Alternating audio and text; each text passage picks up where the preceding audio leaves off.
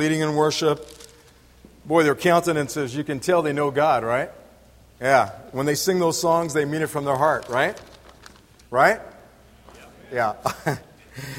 Yeah, a lot of times I just look at the screen, but what I'm really blessed is when I look at their faces. You know, as we were looking at that, I was singing some of those songs. This is going to be an easy passage to preach. First sermon I said, this is going to be a tough one to preach because I had to take it through my life all week. Well, this one's going to be a lot easier because really, we're just talking about the cross. It begins at the cross, it ends at the cross. And everything in between is the cross. You got Peter. And God says, follow me. Says it at the beginning when he drops the nets. Says it at the end when Jesus Christ is raised from the dead. And everything in between is carry that cross. It's bloody. It's heavy. You'll get splinters if you're not careful. It's a great command that God gives to us, but there's nothing short of it. How big is it? It's as big as Jesus Christ. How bloody is it? As much blood as Jesus shed. And we'll be shedding blood too, plus some tears. You look at Luke chapter 14, you cannot dismiss this passage and call yourself a believer in Jesus Christ. I've come to the conclusion that this is the toughest passage maybe I have ever preached on in my life. How can anyone stand up in a pulpit before others without saying, hey, have I borne the cross? Do I hate my family in comparison to my love for Jesus Christ? Am I willing to give my house in Cooper Landing? Oh, that's the tough one. How about a soccer ball? Yeah, we'll talk about soccer balls today. Talk about everything you own. Whatever's in your wallet. Whether you have a lot, whether you have little. Jesus Christ demands every single thing that we have. He demands our life. He demands our possessions. He demands to stand as mediator between Him and you. And He also stands between you and every single relationship you have. We'll talk about sodium chloride. Oh boy, I'm in trouble. Mrs. Fancher's here. All right. Well, let's read. Luke 14. Luke chapter 14. And let's look at verse 25 to 35. Jesus speaks for about 45 seconds, but after He's done, in less than a minute, it'll change your life forever. No one in this building can read Luke chapter 14, 25 to 35 and walk away and say, I'm not going to do it. Please don't say that. Please don't say that. If you came to the cross for salvation, keep coming to the cross for discipleship. Luke chapter 14, verse 25. Great multitudes were going along with Him. He turned and said to them, how dramatic was that? Not just a multitude, not just a great multitude, but great multitudes. It's growing. And if you're in the back of the line, you're eating a lot of dust. Yeah, you've seen a person just healed of dropsy, which, by the way, my daughter didn't even know what dropsy was. She's a nurse at Liberty, so don't ever go to Liberty. Not really. Not really. Go to Liberty, it's a great school, but make sure you know what dropsy is. Apparently, it's when you have a stomach full, you're retaining a lot of water. It was also probably in his lungs, chest cavity. They're looking at this as being terminal. They've just seen that. He gave a magnificent story because he's the master storyteller. And the crowds are growing. Too many. He's going to cut the ranks. All he needs is one. Just needs you. If anyone comes to me and does not hate his own father and mother and wife and children and brothers and sisters, yes, even his own life, he cannot be my disciple. He's not looking for votes. He's the true Messiah. Whoever does not carry his own cross and come after me cannot be my disciple. Which one of you, when he wants to build a tower, does not first sit down and calculate the cost to see if he has enough to complete it? Otherwise, when he has laid a foundation and is not able to finish, all who observe it begin to ridicule him, saying, this man began to build and was not able to finish. What king, when he sets out to meet another king in battle, will not first sit down and take counsel whether he is strong enough with 10,000 men to encounter the one coming against it with 20,000? Or else, while the other is still far away, he sends a delegation and asks terms of peace.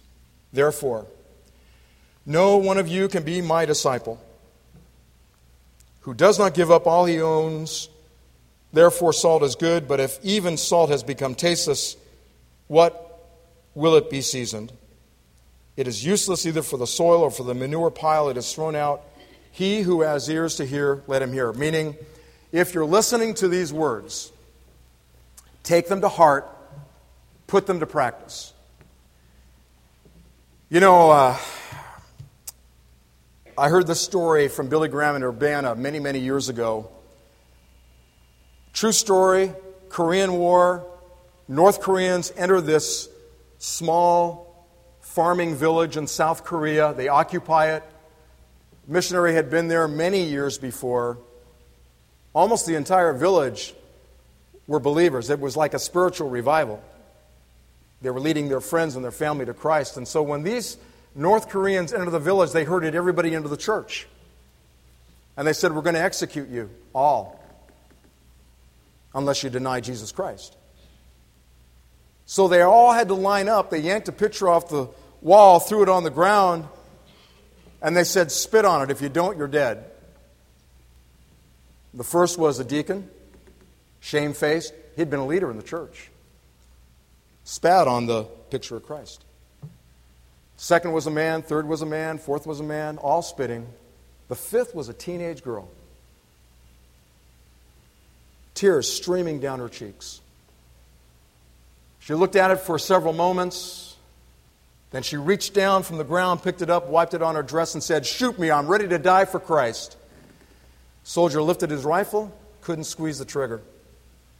They ushered everybody out except for the four. They heard 4 shots. They said, you know, if you're going to deny Jesus Christ that easily, you'll deny our ideology. That's called costly Christianity. We heard last week Bonhoeffer gave his life. Didn't have to go to Germany. He returned to his native soil. And when he returned there, he was encouraging believers in Christ who were being persecuted because they believed that Jesus was higher than Hitler. He was put in a concentration camp. And then the Gestapo had one of their interviews. He didn't budge. And Himmler made sure that he was hung to death just days before the camp was liberated. Are you willing to give your life for Jesus Christ? A cross takes on a different significance when you realize what He did for us. You know how much blood was shed on that cross? He was almost bone dry. No wonder someone else had to pick up the cross because he couldn't go any further. And he was a stud. If you want to talk about Jesus Christ physically, carpenter, they're strong men. Physically, He gave everything. And then He gave His blood. Why? Well, He gave His blood because if you come to the blood of Christ and you dip your hand in the blood of Christ and you put it right here in your heart, you're saved. If you're sitting here this morning and you have not experienced the forgiveness of sins, there is a huge weight on your shoulders. Doesn't need to be there anymore. Christ shouldered it all. Now, all He asks us to do is with grateful hearts pick up our cross, our own cross, and follow Him. I've heard people say, oh, I have quite a cross to bear. Well, maybe. Like Joni Eareckson Tada, quadriplegic. Yeah, that's quite a cross to bear. But think of it this way. You have terminal illness. You have dropsy. Just lost a life partner. Crushed in spirit. What a wonderful platform to bring glory to Jesus Christ. He'll squeeze you. It's not pretty to be crucified. John Hune spoke at 3D a few weeks back, and he said, I won't even use the word excruciating anymore because it has to do with the cross. It never was a word until the cross, crucifixion of Christ. I won't even use it anymore. If I turn my ankle and it's excruciating, I'll say, hey, it hurts a lot instead. The wonder of this passage is the fact that he gives us the honor and privilege to carry the cross and follow him. I'm tired of alongsiders. That's the English version of this when it says great multitudes were going along with him. I'm tired of going alongers, and I'm tired of people who are accompanying Jesus Christ. It's such a polite word. It gives me the idea of outstretched arm, don't let me get too close. That's cheap grace. Costly grace is that I may know him in the power of resurrection and the fellowship of sufferings, being conformed to his death. You talk about Jesus Christ, we all like to talk about the resurrection, the power we experience. Well, what about the cross? What about the sufferings of Jesus Christ? We don't want to talk about thorns. We just want roses. You'll never be a follower. You'll be a tag-alonger. I don't want to be a tag-alonger. And you know what? I've got to say to myself, with my finger pointed right at me, it's my fault. It's my fault. How many people have I led to Jesus Christ and I was simply a go-alonger and they became go-alongers because I'm a go-alonger? Or they come to this church and they accompany Christ because I accompany Christ? You read the book of Acts. God raised up one or two people. One named Jason. Only about 3 verses about this guy. They bring him before the authorities. You know what they say? Hey, this is the man that has upset the world. What a privilege to be a follower and upset the world. How about upsetting your neighborhood? What about upsetting South Anchorage? Do you realize that we're only talking about a handful of men that upset the inhabited earth? That's what they said. Can you imagine if we started from Ron Witt and we went all the way over here, and all of us were followers saying, all for Jesus, shoot me, I'm ready to die. I'll have nothing in my back pocket that I'll bring out at the very end. You can have my bank account, God. You can have my Cooper Landing cabin. That's a tough one. You can have my soccer ball. That's a tough one for some people in here. John said, don't mention my name, so I won't. I don't know what your trophy is. I don't know if your trophy is a Cooper Landing cabin. I don't know if it's a Camry. I love Camrys. I don't know if it's a soccer ball that's been signed by everybody that won the World Cup. I don't know what your trophy is. But I know what it needs to be. The trophy we need to have is the cross of Christ. If you want to know what it's all about, despising the shame, being encumbered with sin, his eyes were fixed like a flint. You see, if you ask these people, where are you going? Jerusalem Gazette interview. Where are you going? I don't know. He hasn't said anything yet. Probably over in Galilee. We're in Perea right now. Maybe the next village. They had no idea. That's cheap grace. Costly grace says, yeah, we're going to that village, and the village after, and the village after, and we're going to go for the rest of our lives. I hope you're shod with great shoes. And in the distance, you're going to see Calvary. It's a hill. And to get there, you got to go through Gethsemane. Thy will be done. We're talking about the cross of Christ.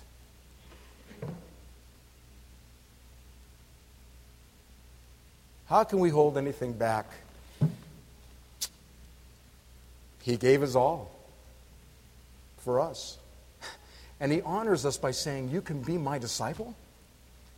That's why I struggled in this passage. I think my first hour was more of a, how can I teach this? My second hour is like God says, you can't. But I've forgiven you. I'm empowering you. No one is perfect. Just preach it.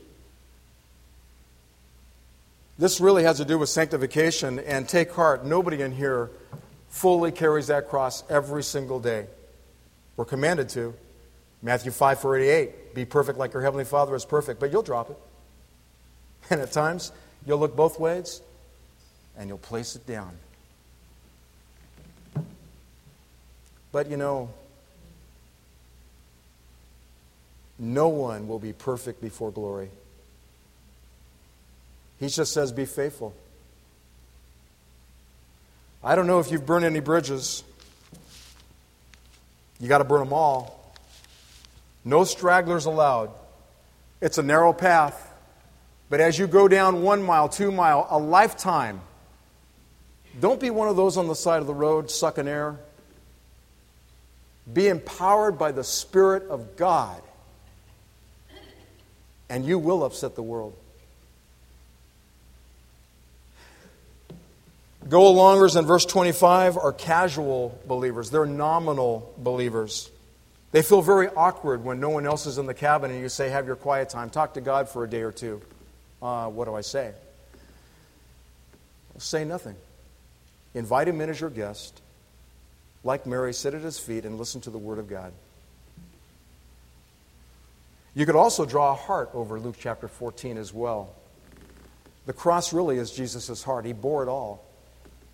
There's a relationship going on here in Luke 14, and if you do not have a relationship with God, you will not be able to fill this list. You will look at it as a list of things to do, and you will fail.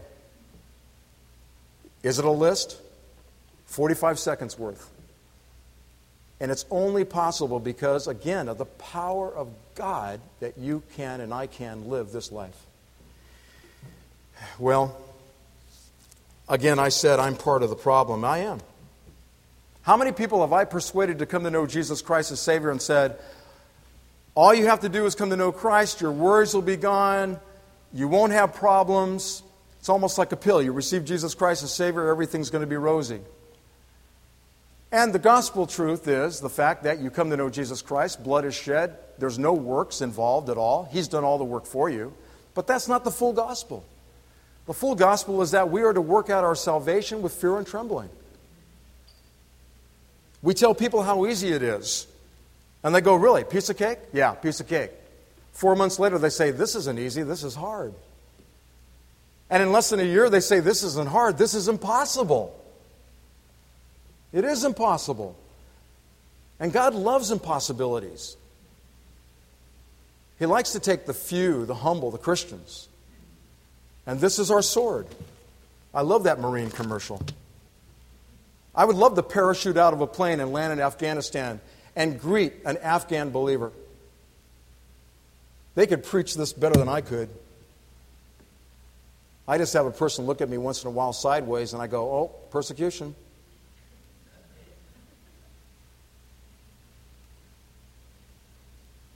He's not looking for millions. He is looking for the few. Yeah, it's tough to be a Navy SEAL, but can you imagine being the elite of the Navy SEALs and taking out bin Laden? He just needs a few. He just needs one. He just needs you. Here's the invitation. You come after me and say, I'm a follower. We'll take 5 of us and we'll upset South Anchorage. That'd be so awesome. You're offending me. Yeah. That, by the way, when you offend people because you are a Spirit-filled believer, you may not be applauded by man, but Jesus Christ is up there applauding you. You know, when someone tells me you cannot be, that's the first thing I want to say, oh yeah? I want to be. Look at verse 26. You cannot be my disciple. Look at verse 27. You cannot be my disciple. Look at verse 33. You cannot be my disciple. And he doesn't take healthy like the Marines. They always has a physical checkup. You got to be at your best. He takes only the unhealthy.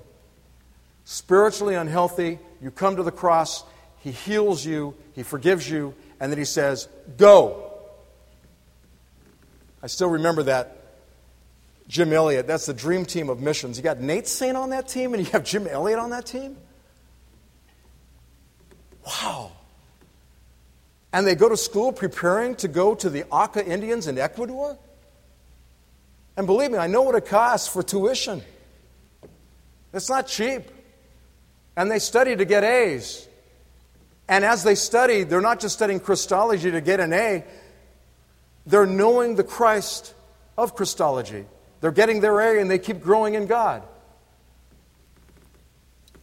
And then they pray and they plan and they work and they drop goods down to that village because they finally find them. And then, the moment they've been waiting for all these years, go. And in a couple of hours, they were all speared to death. And you say, was God slumbering? Was he sleeping? What happened? Where is he? Is your faith so fragile that you say, what happened? Jim Elliot, you know the quote. He is no fool who gives what he cannot keep to gain what he cannot lose. The beauty of this passage, and I haven't even got to the message yet, the beauty of this passage is that you and I are invited to come and join him. Has nothing to do with your age, nothing to do with your personality, nothing to do with your color of your skin, the culture you come from, Republican or Democrat.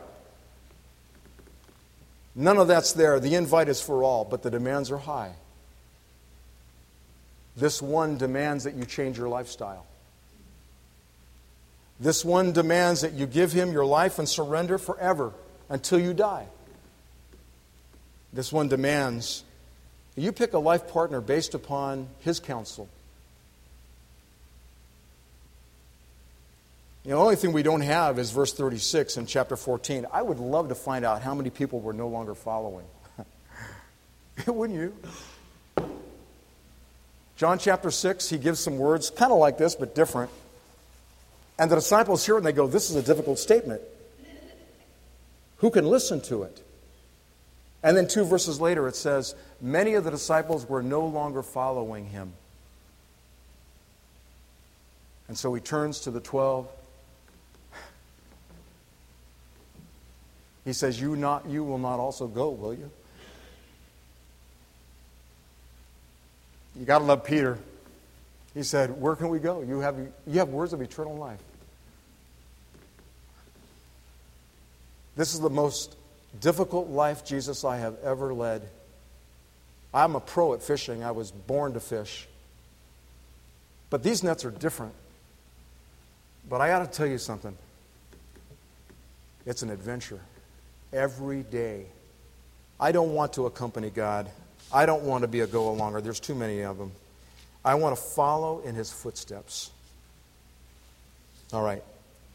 So let's look at Luke chapter 14, and let's look at the 3 requirements that he has. I'm going to go through them briefly.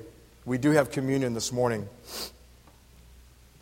First of all, in verse 26 is the first requirement. If anyone comes to me and does not hate his own father and mother and wife and children. Now you know that he's not asking you to hate your wife. I've been married for 27 years. Don't even make me mess up. 27 years with my wife. I don't hate her, I love her. I love my son sometimes. I love my daughters. But this is a Jewish idiom. It means hate them in your relationship to your love for God. That's a real hard one to do, but it's an easy one to gauge. Take your best friend. How much do you love that friend? Do you love God more?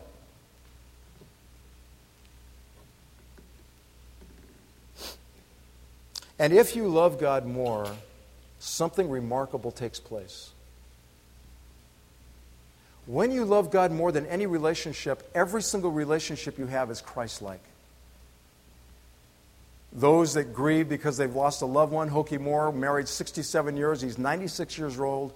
Kara and I will be seeing him in about 10 weeks. You know where he wants to be? All his friends are dead. When you live to be 96 years, it's like Methuselah. All the people you grew up, went to school with are gone. He said, I long to be home with my God and my wife. But because Jesus Christ wants me still here, I am willing to be here. Use me, God, any way you want. What about grief about someone who's alive, not walking with God? Maybe it's a son. And you've been praying for that son to receive Christ and walk with God for so many years. Keep praying. You have a hard time with somebody at the church? Forgive others as Jesus Christ has forgiven you. You want to make sure that you're pleasing to God in your relationships? Keep in mind, bad company corrupts good morals.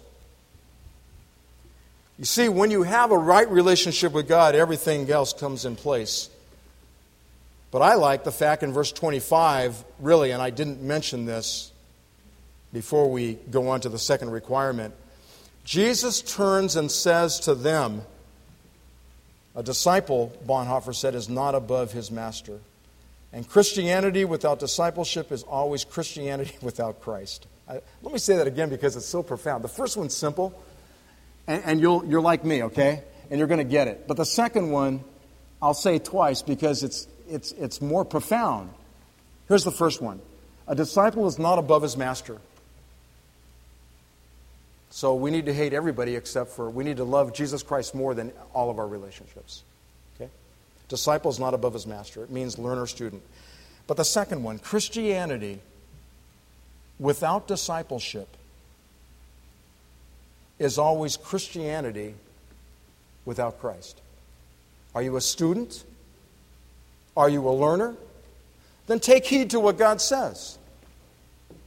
Hate all your relationships in comparison to your love for me. No exception. Not even your best friend. Secondly, in verse 27, carry your own cross and come after me. Every time you look at this passage as a follower or any passage, you're going to find the cross of Christ. What he means is don't do what I saw one time when I was at Oregon State, a man in a white robe carrying a real heavy cross. Woke up at 3 in the morning. I was not saved, but I knew, even as an unsaved person, this isn't Christianity. 2 weeks later, on the back of a pickup, guess who I see? 40 miles down the road. The same guy with the same cross. And strong calves.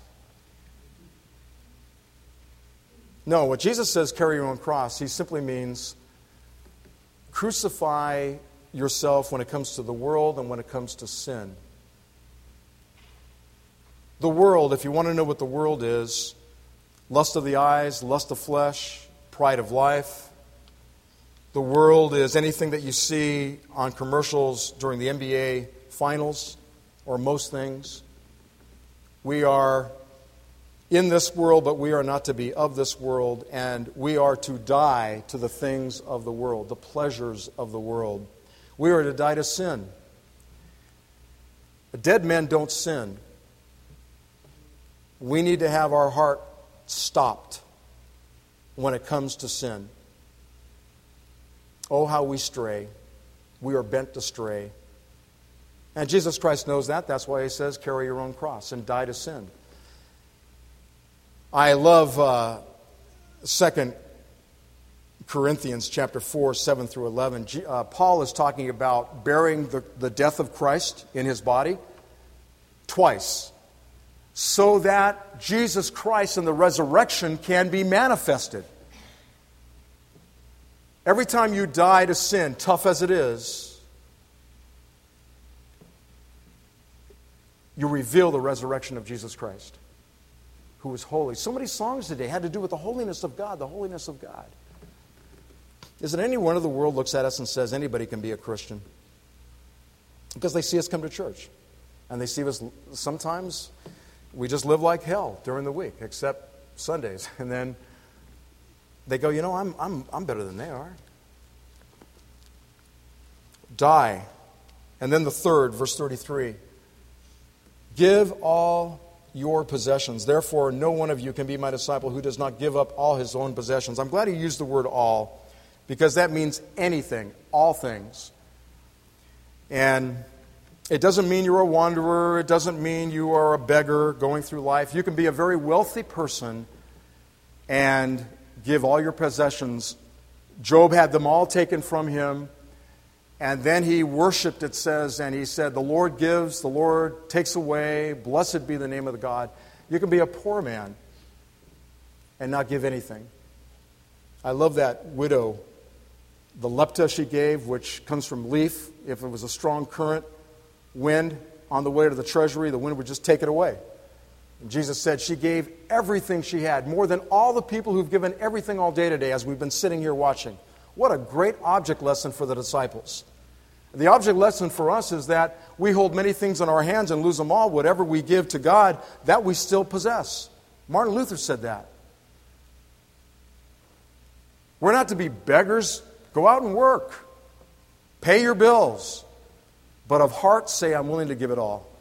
I'm willing to give it all to God. And God will look at your heart. I remember that one follower. I think it's in the book of Luke. Chapter escapes me. He says, God, I've done this and this and this and this and this. He had his own checklist. And Jesus looked at him. He knows all men. He said, you're right. You've done them all. There's only one thing you have not done. Do it and follow me. The guy's ready. What is it? Give all you possess. Feed the poor. Follow me. You know, there's like a great pause in heaven. What's he going to do? What's he going to do? What's he going to do? Next verse. He walked away sad, for he was a wealthy man and had many possessions. He may have come back. I don't know. What a sad story. Don't walk out of this building today without being a follower. Have you been going along with him and accompanying him all these years and going to church because you're supposed to?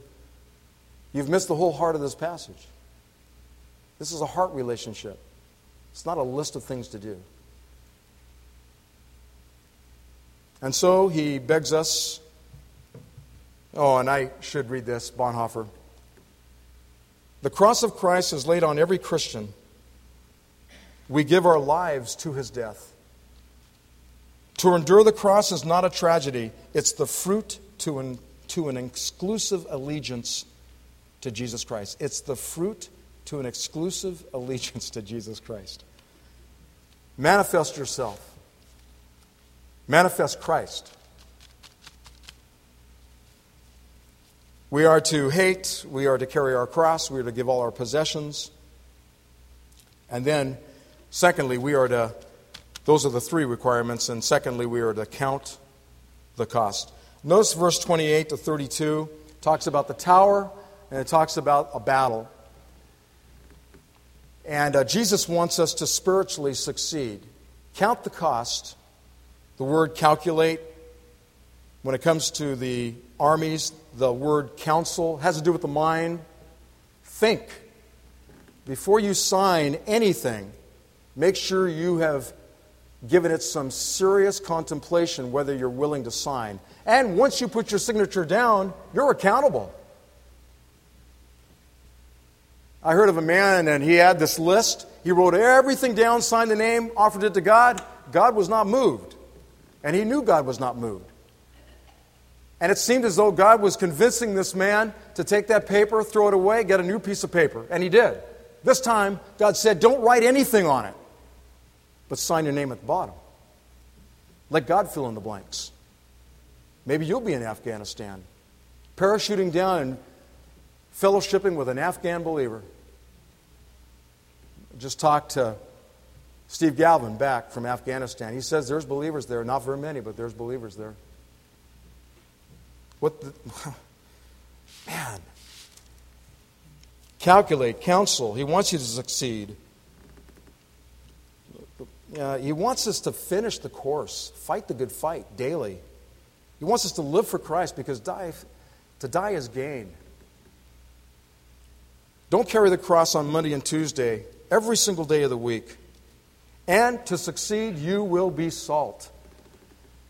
All right, Mrs. Fancher. Hope I'm saying this right. Sodium chloride.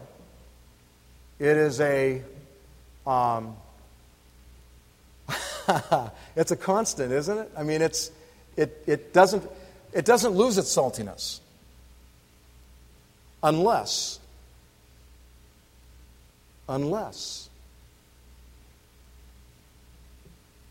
stable compound is the word I was looking for. Unless it's diluted with an impurity. We have been raised to be salt. We've been raised to be light. You get the message. If you're half committed, if you take number 1, but not 2 and 3, or if you take 90% of the first requirement, 90% of the second, and 90% of the third, you're doomed. You will fail. You will not be salt. Just think of us all, sodium chlorides walking around. That's how Mrs. Fancher thinks. She teaches chemistry here at Grace. That's why I'm picking on her right now.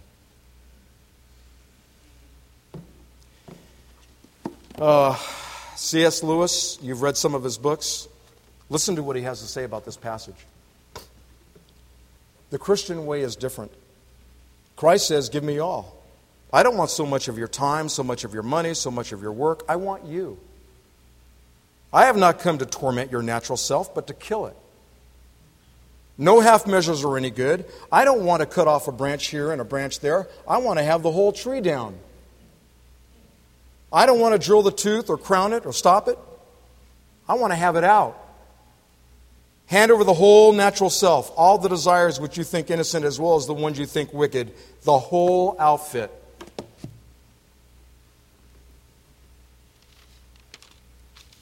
I wrote some distinguishing characteristics of what I call a go-alonger versus a follower, because you may be thinking, man, I hope I'm a follower. Here's just a couple. Go-alongers. They receive Christ, yet they pick and choose what they want to do.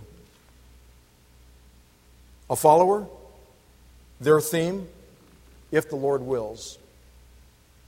A go-alonger, they rarely seek God's counsel through word or for prayer. The follower, delight yourself in the Lord and He will give you the desires of your heart. Pray without ceasing. And at $1,500 an ounce, do you love the Word of God more than refined gold?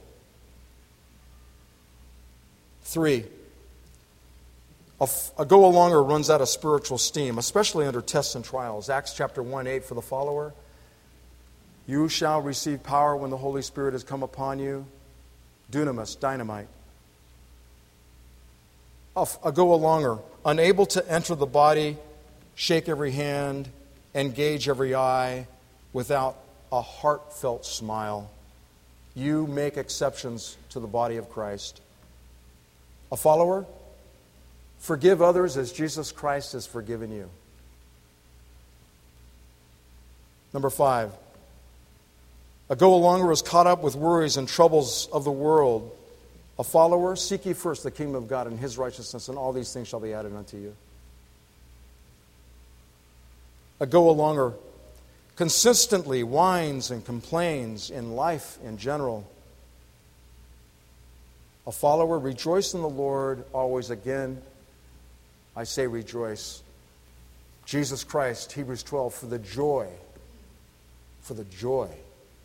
endured the cross. Number 7, seldom speak naturally of love of your life. I'm not talking about your wife. I talk about Karen all the time.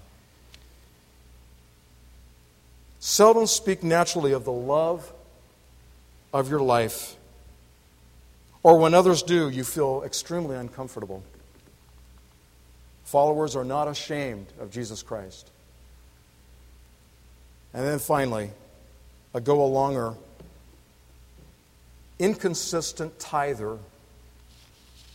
Their money is theirs.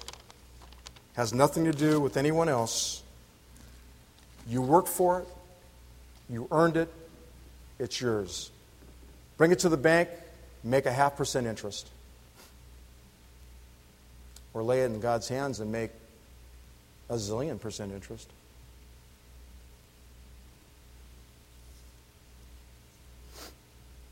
In 1519, Cortez outfitted some ships from Cuba to land on the coast of Mexico. When they got there, Cortez ordered all the men to take out the yardage, the sails, the metal fittings, the cannon, and then he ordered the ships to be burned. Frightful thing to be a sailor with your back to a hostile beach and a mysterious continent. That's what Christ is asking you to do. He doesn't want a portion of your life. He wants you all. He didn't die for half of you. He died for your entire self. And I believe that God right now is quietly raising up followers on every continent, and the world will say, where did they come from? I want to be one. Do you? Let's pray.